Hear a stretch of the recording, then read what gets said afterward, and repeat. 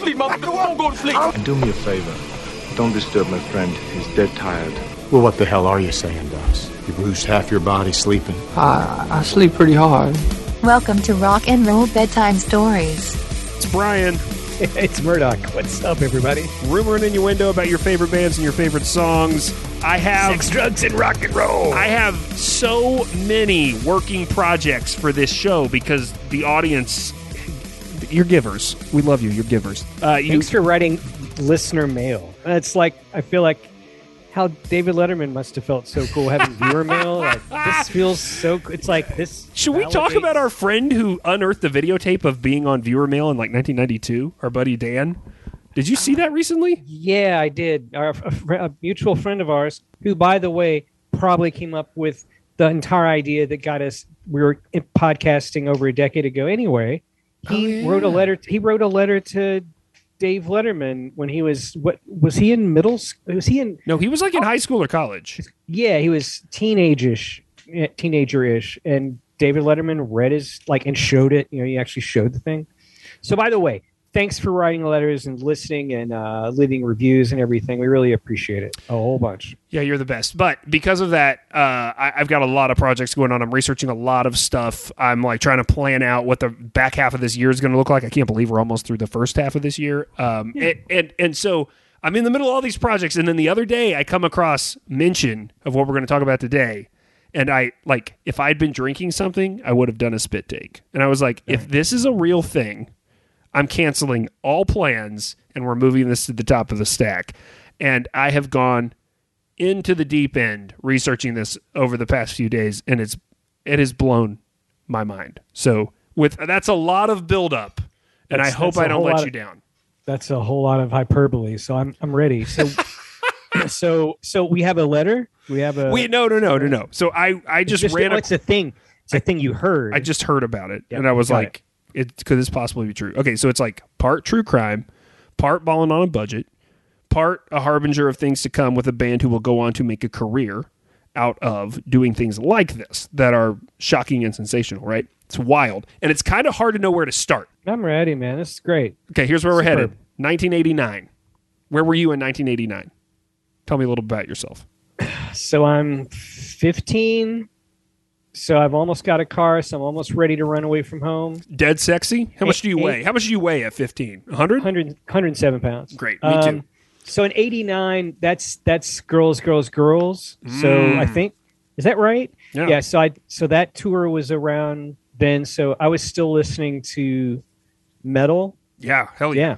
Okay, yeah, okay. So me. And you were in a little town, but you were in a little town in Tennessee. Right. Okay. Is there farming in Lewisburg, Tennessee? No, I mean you have to leave. There's a town. You have to leave the town. Okay, but there's farms around it.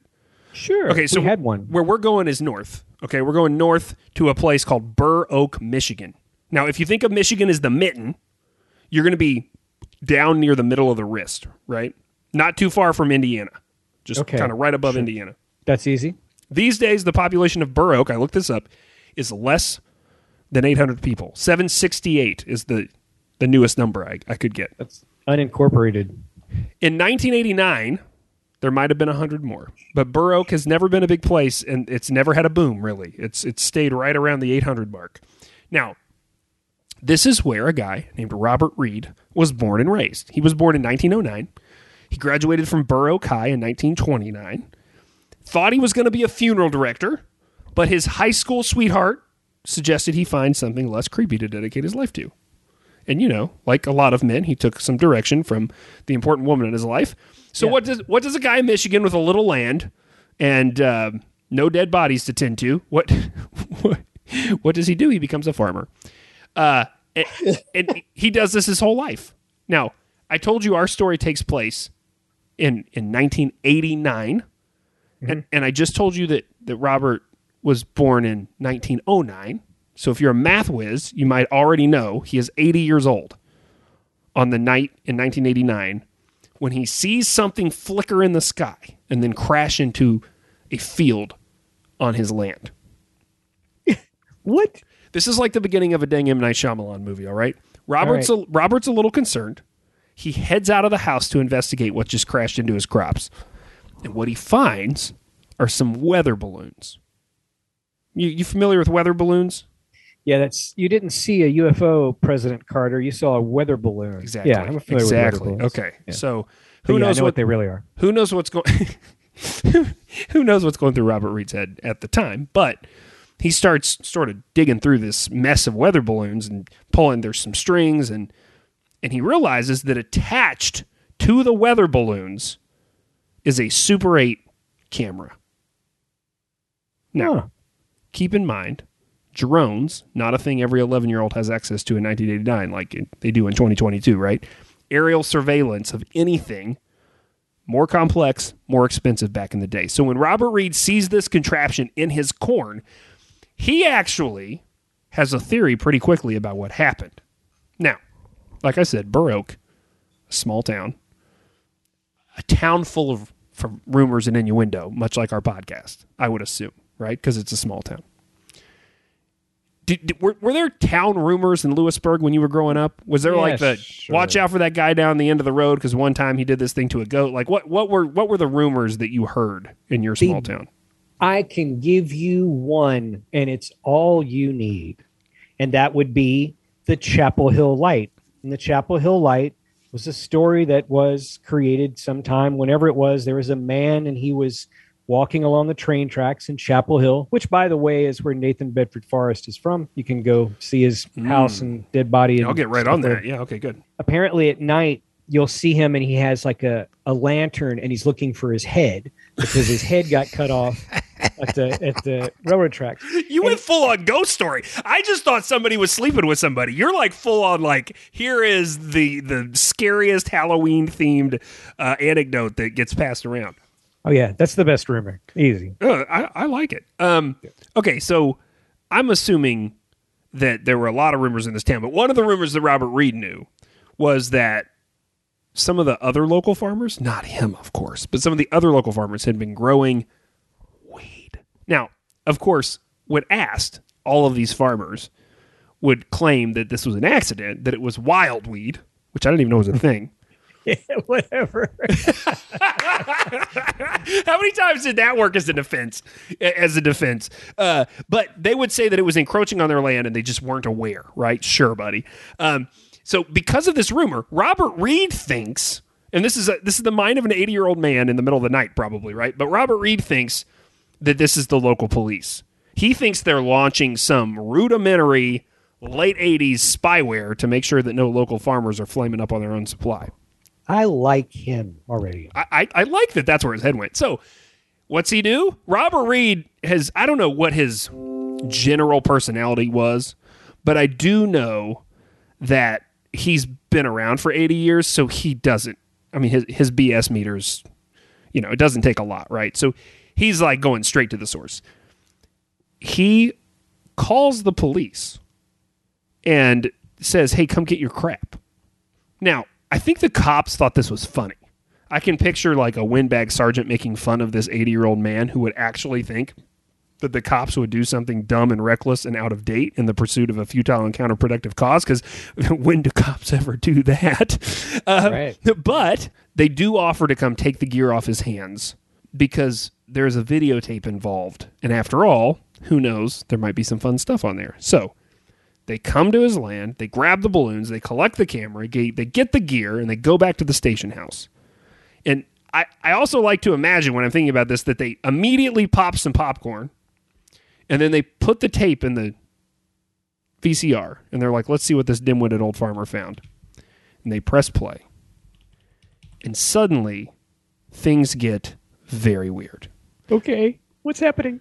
I'm going to read verbatim now from the Tom Thompson Far Out Magazine piece.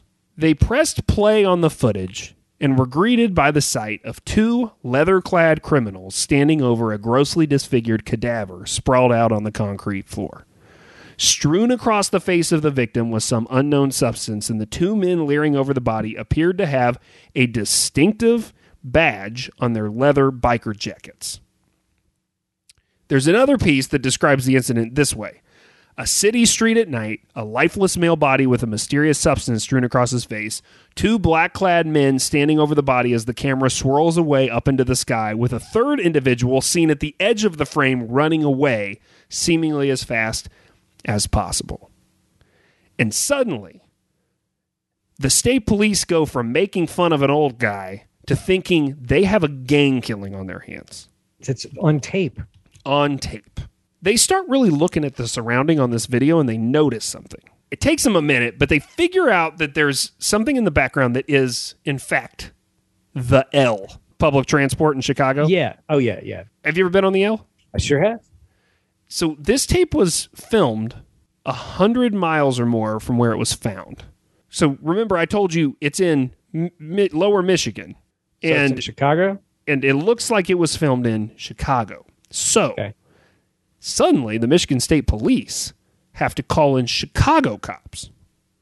Now, when they start watching the video, Chi-Town police are able to place a few more landmarks, and they narrow down the location to a very specific area in Chicago. They say it's an alley in Fulton River District. So now they start trying to play Match the Homicide. What reports had come in from this area in this time period that might line up to be what we're watching on the tape? Does this have anything to do with Dave Matthews dropping poop on people in Chicago? No, but my wife wants us to do that episode so bad. She brings that up all the time. So funny. No. Splash into me. Yeah. Oh, splash into me. It's so splash.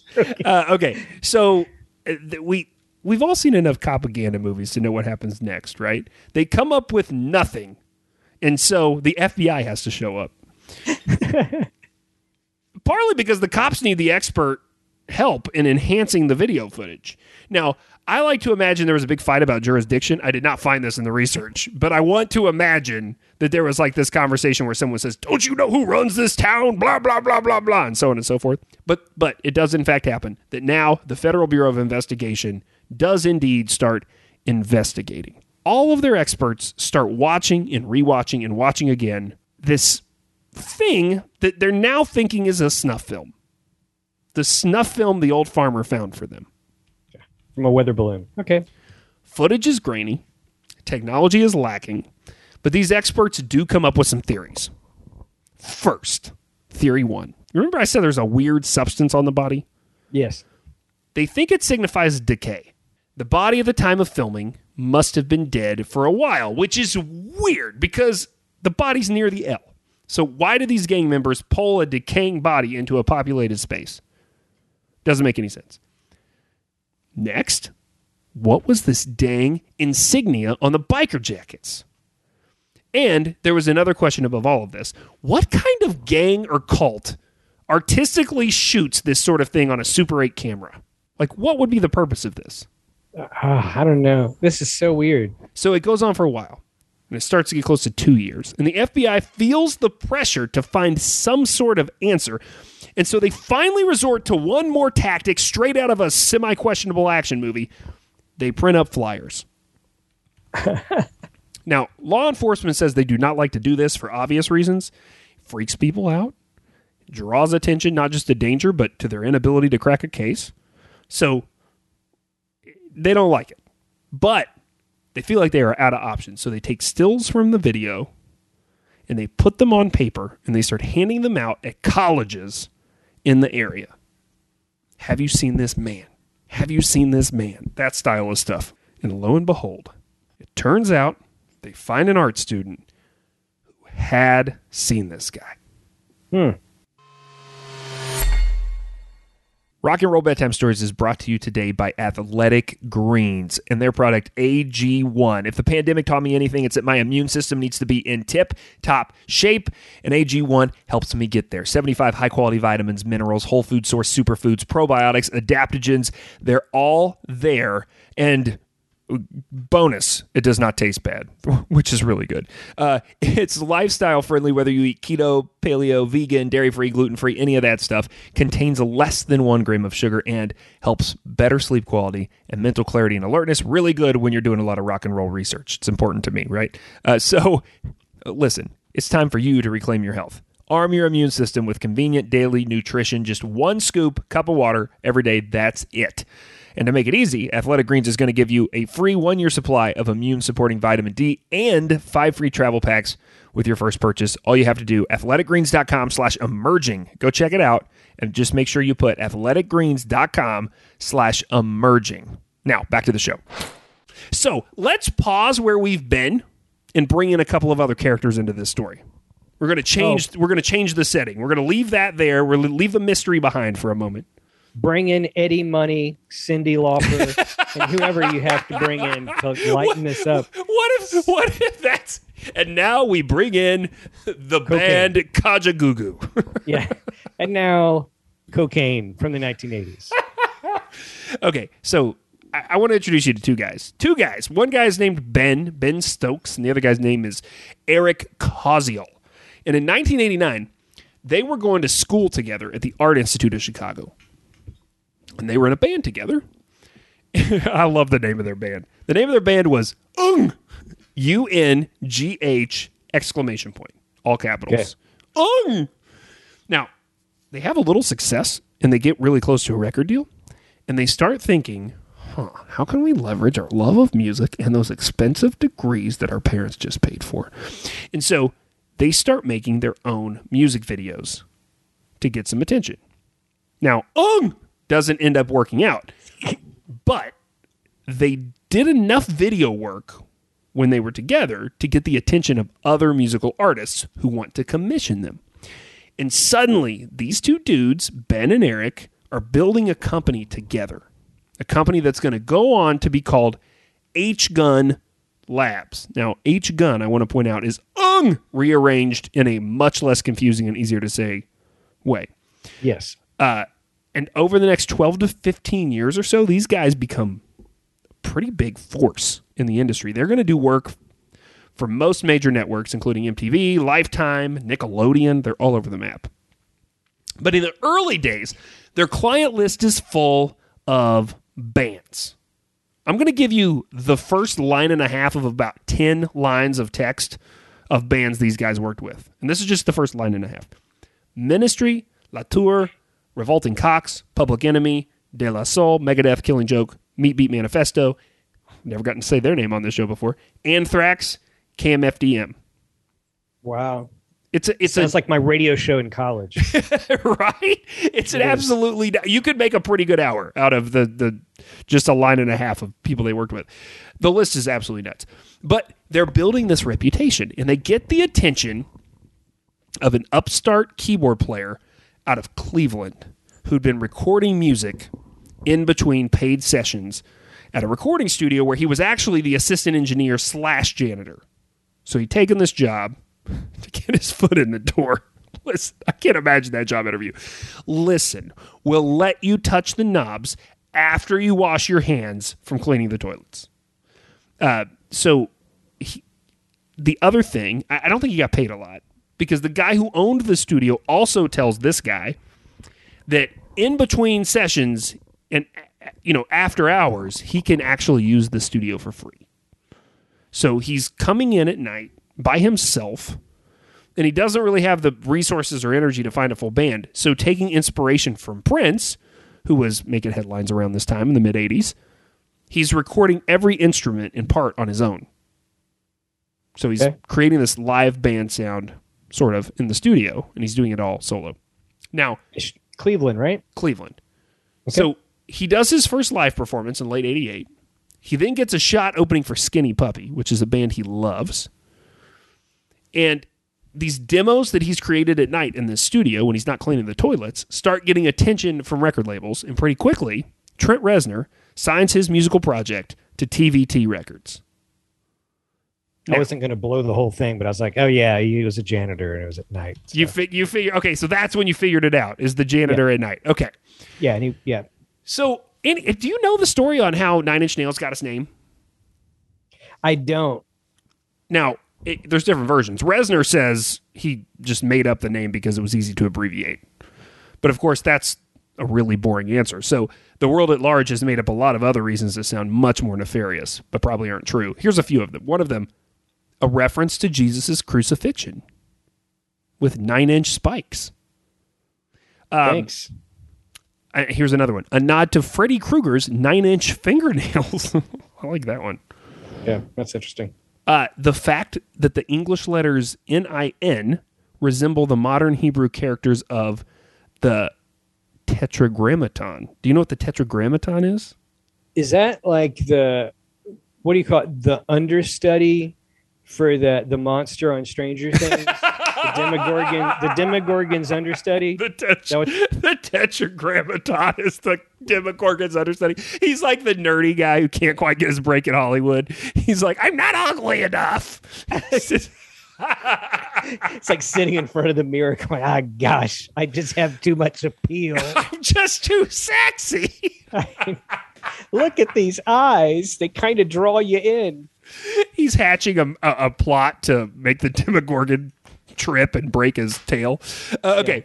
So he can finally get his shot. No. So the Tetragrammaton is a 4-letter way to write out the name of God.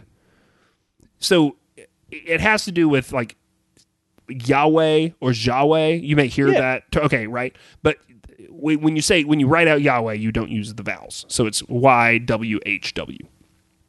So, or something like that. So there is this like very intense theory that like it seems way overthinking it, but that like 9-inch nails is meant to play on that, which would then be sort of this like God is dead sort of joke, right? Like it would be like a highbrow way of flipping the middle finger at religious thought. Anyway, I don't think it's any of those things. I really do think Trent Reznor just made it up. Partly because he made the logo very early, and the logo has become iconic, right? It's very closely associated, and if you see stuff from the very beginning of Nine Inch Nails, that logo was around, and he actually was inspired. He had an artist create the logo, but his inspiration was the Talking Heads record. You know what I'm talking about? Yeah. Yeah. It's just never. So next time you look at that one Talking Heads record, you're going to be like, oh yeah, I like that. I like that we somehow got directly from Talking Heads to Nine Inch Nails. Okay, so what is confirmed? Regardless of what we know about the name, truth or fiction, what is confirmed is that as Trent started getting traction and TVT took these demos and fiddled with them slightly and created a debut album that was called Pretty Hate Machine, they wanted to have MTV presence in the mix. So Trent needed to make some Nine Inch Nails videos. And who was he going to get to help him turn his audio experience visual? He'd recently seen a video by the band Ministry that was called Stigmata. Oh, wow. Yeah. Well, it's that song definitely has a really interesting coda. One of those life-changing songs when I heard it the first time, for sure. Just because it didn't sound like anything you'd ever heard before? Correct. Okay. Yeah. Well, similar experience for Trent, at least in the visual sense. When he saw the video, he felt like it was something he hadn't seen before, I think, and he dug that. And I guess he thought it had the right vibes. And so he went looking for who had helped make that happen. And everything in his search came up H-Gun Labs. So that is how Trent met Ben and Eric. The first Nine Inch Nails video ever was for a song called Down in It. Reznor's going to admit years later that Down in It was a blatant ripoff of a Skinny Puppy song he liked called Dig It.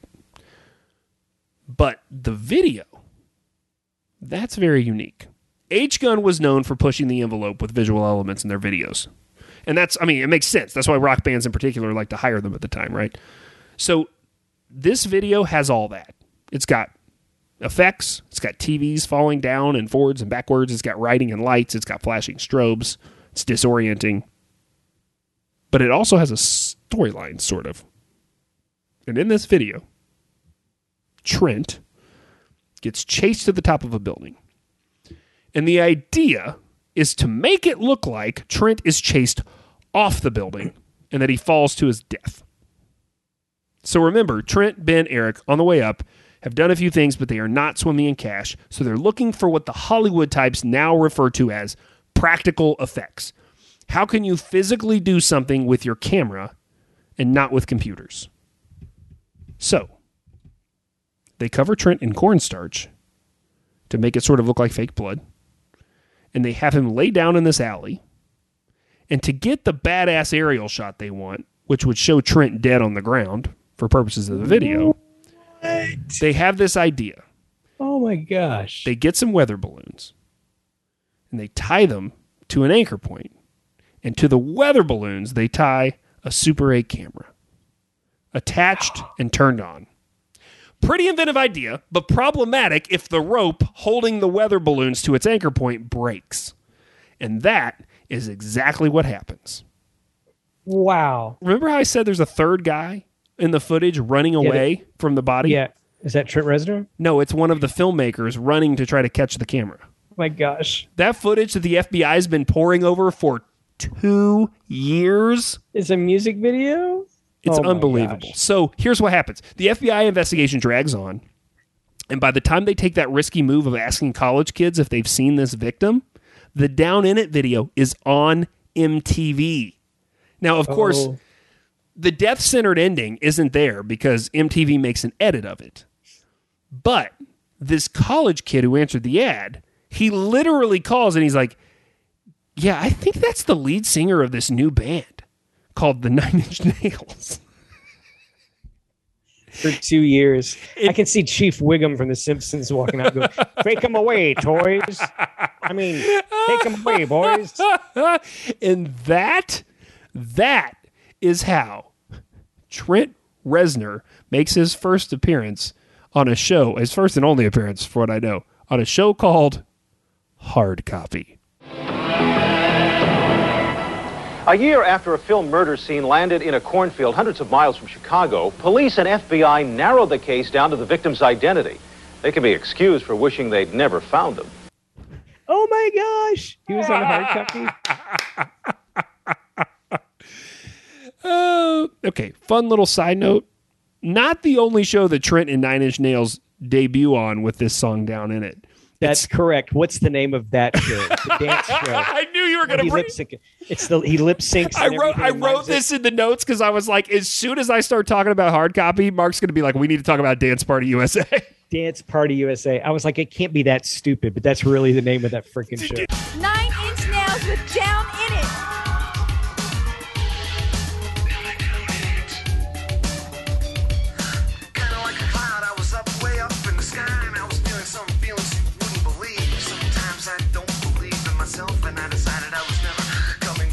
I didn't know about Dance Party USA because I think I was a little too young. I need you to fill in everyone on what dance, because I watched this video, which is in the show notes, and I gotta say, the greatest part of this is that, like, this sort of looks like white people lame Soul Train. Like, is that sort of what it was? I was going to say, just to save time, because we've done a lot of stuff here, it's Bush League American Bandstand. And so it's like... But edgier, but also lamer. So I guess it was like sort of known to be sort of stupid and disrespected, at least by, like, you know, musical folks like a Trent Reznor of the world, right? It was. I think it was on USA. And, it was. Bandstand was on like ABC. Right. Soul Train was syndicated, so it was on TBS. So I think typically there were like dance artists that would guest on the show, but at some point Trent Reznor made some sort of comment somewhere publicly where he said, someone was like, "What TV show would you want to be on if you could be on any show with the Nine Inch Nails?" And he was like, "I want to be on Dance Party USA," like just to be an ass. He said that, and then somehow he gets booked on Dance Party USA, and they do. It's a full-on lip sync, and it's bizarre because it's spliced with like people just basically like a boy and a girl. Like, if you've ever seen the episode of Friends where they do the New Year's Eve countdown and like Ross and Monica, it's like their lifelong dream to be on this New Year's Eve countdown and they have to do the fake dancing. It's like that. They're like doing fake dancing to this Nine Inch Nails song. It is wild and highly recommended. You need to go watch it. It sure is something.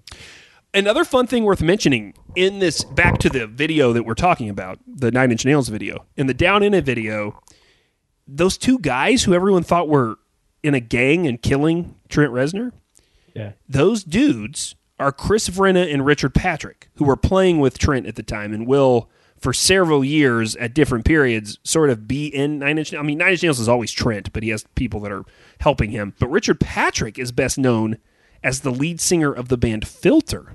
Yes, right. Far out. And Chris Vrenna will go on to drum for Marilyn Manson. He's behind the kit for Gnarls Barkley's monster hit Crazy. He actually plays the drums on that record. And now he teaches at a community college in Alabama. There is an awesome profile on him from like Alabama.com that I do have in the show notes if you just want to go read something fun, because it's good. What a weird place to pick up community college after all of that. Right. Like, of all, like, I get like, hey, I'm in LA doing, LA community college or whatever, but like Alabama. Okay. So before we finish, let's get back for a second and get serious about Nine Inch Nails. Let's talk about what this really sets up for Trent Reznor and Nine Inch Nails. If you're going to list defining characteristics of their career in more words than just drugs and controversy, you're probably going to start with the reputation that they earned around video. He wastes no time creating massive lore around himself as a provocateur, and by 1992, he hires the guy from Throbbing Gristle to make this film project for the Broken EP. Do you know much about this story? Yes, and I love the Broken EP. Have you seen this movie? I lived with someone who was obsessed with Trent Reznor, and I've had to watch all these things. Oh my God, dude. So you can tell us about it then, but basically it's very hard to this day to find this.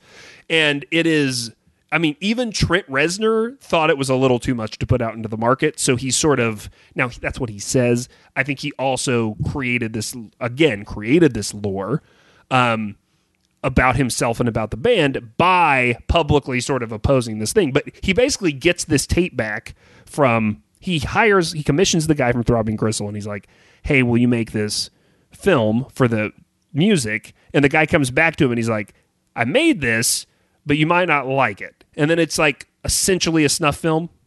Yeah. So you've actually watched it. Yeah. I've seen that. And then I guess it was still VHS. We had all the videos. So I used to watch all the Nine Inch Nails videos because, they were considered to be really excellent. They're like, it was real, like, edgy for everything at the time. Well, I mean, another video to talk about in this conversation after the Broken EP is Closer, which on most lists of greatest videos of all time is in the top 10 somewhere. Depending on the publication, it might be 1, 2, or 3, or it might be 7, 8, or 9, but it's usually in the conversation. Yeah. I think Wish is a better song. And also on that Broken EP, by the way, there's a hidden track. Do you know about the hidden track, the Broken EP? No, hit me. Oh, Brian. It's You're So Physical by Adam Ant. Oh, yeah. Okay, so you know what he did, too, with these?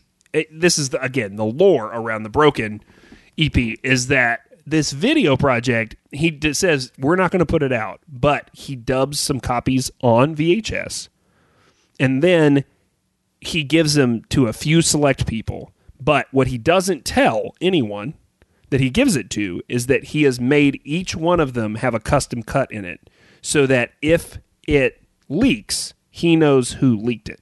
Oh, wow. So while what I read did not say it was Doug, or like, I don't know who it was that leaked it, but apparently Trent does. But what happened too, the other thing that added to the lore of the Broken video project is that it was on VHS. So it got degraded every time you copied it.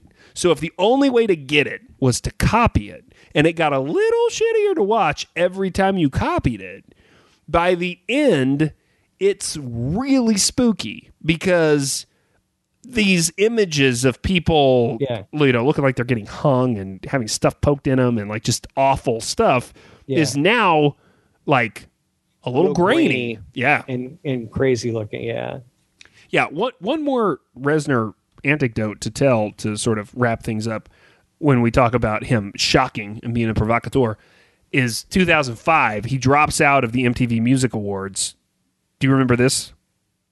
No, I thought you were going to go to Woodstock. You went straight there. No, we can talk about Woodstock if you want. But in 2005, he's going to be on the MTV Video Music Awards, and he's going to perform The Hand That Feeds. And he shows up with a backdrop that is a picture of George W. Bush. Remember the quaint old days of when rock musicians would do that, would protest George W. Bush like he was the worst thing that could happen to this country? Right. And so with the backdrop, they were... Yeah, so they said we don't want to do something so partisan. They asked him to not do it. So I mean, this is ballsy because this is after the Dixie Chicks, right? Which we've never talked about on this show. Right. Maybe we should. Right. You know, Rage Against the Machine has never got to do SNL but once. Same sort of thing. They had the American flag that was like upside down, or right. So they might have lit it on fire. I don't know. I've never really seen it. I don't remember it now. What was fun is, and I don't think I wrote this actually down, but there is a quote from when they told Trent Reznor he couldn't do that, and he just said, "I'm not going to perform." Like he let out a statement, "I'm not going to perform because apparently MTV finds a picture of our president as disgusting as I do," or something like that. Yeah, that's great. He, of course, again, even took this opportunity to push the envelope a little bit. But yeah, you want to talk about Woodstock? Yeah, if you hadn't seen it, or if it was like out of your purview of the time or whatever, he didn't want to do that gig, but this is 94, right? And that was $500,000. So, you know, and I read a thing where he said, like, you know, even at the time, you would think that they were the biggest band in the world. Like, they had no money. So that $500,000 was incredibly helpful to kind of just get their tour to continue going, because the tour was expensive. But if you haven't seen the Woodstock 94 Nine Inch Nails performance, like, hit YouTube and see it. Larry Bud Melman from David Letterman introduces them. Totally weird. And they're covered in mud because they got into a mud fight right before the show. And so it looks completely freaking crazy. And there's a scene right at the very beginning, right when they're getting ready to play Terrible Lie. That's the first song they play. And the house lights kind of goes out, you know, amongst however many hundreds of thousands of people there were. And you hear like everyone scream at the same time. And it was some freaking powerful stuff, like way more powerful than Limp Bizkit, I'd say. But it's worth watching. So if you like Nine Inch Nails, the Woodstock 94 performance is really fantastic. It's epic to watch, epic to listen to. If we missed something about Nine Inch Nails, which I'm sure we did, because there's a lot to cover, and I wanted to mostly focus on this hilarious story from their very beginnings, feel free to get involved in the show by hitting up that email address that we mentioned earlier, wearethestoryguys@gmail.com. Get involved at the website, wearethestoryguys.com. Leave comments, reviews, that sort of thing, wherever you download the show from, because it does help spread the word. We appreciate you so much. And until next time, Murdoch is Keep telling stories. That's what I thought. Rock and Roll Bedtime Stories is a Story Guys production. The show is produced and edited by Brian Eichenberger. Get more stories, hear more podcasts, and book the guys for your conference or house party at wearethestoryguys.com. Copyright Boy Have We Got Stories Productions. All rights reserved.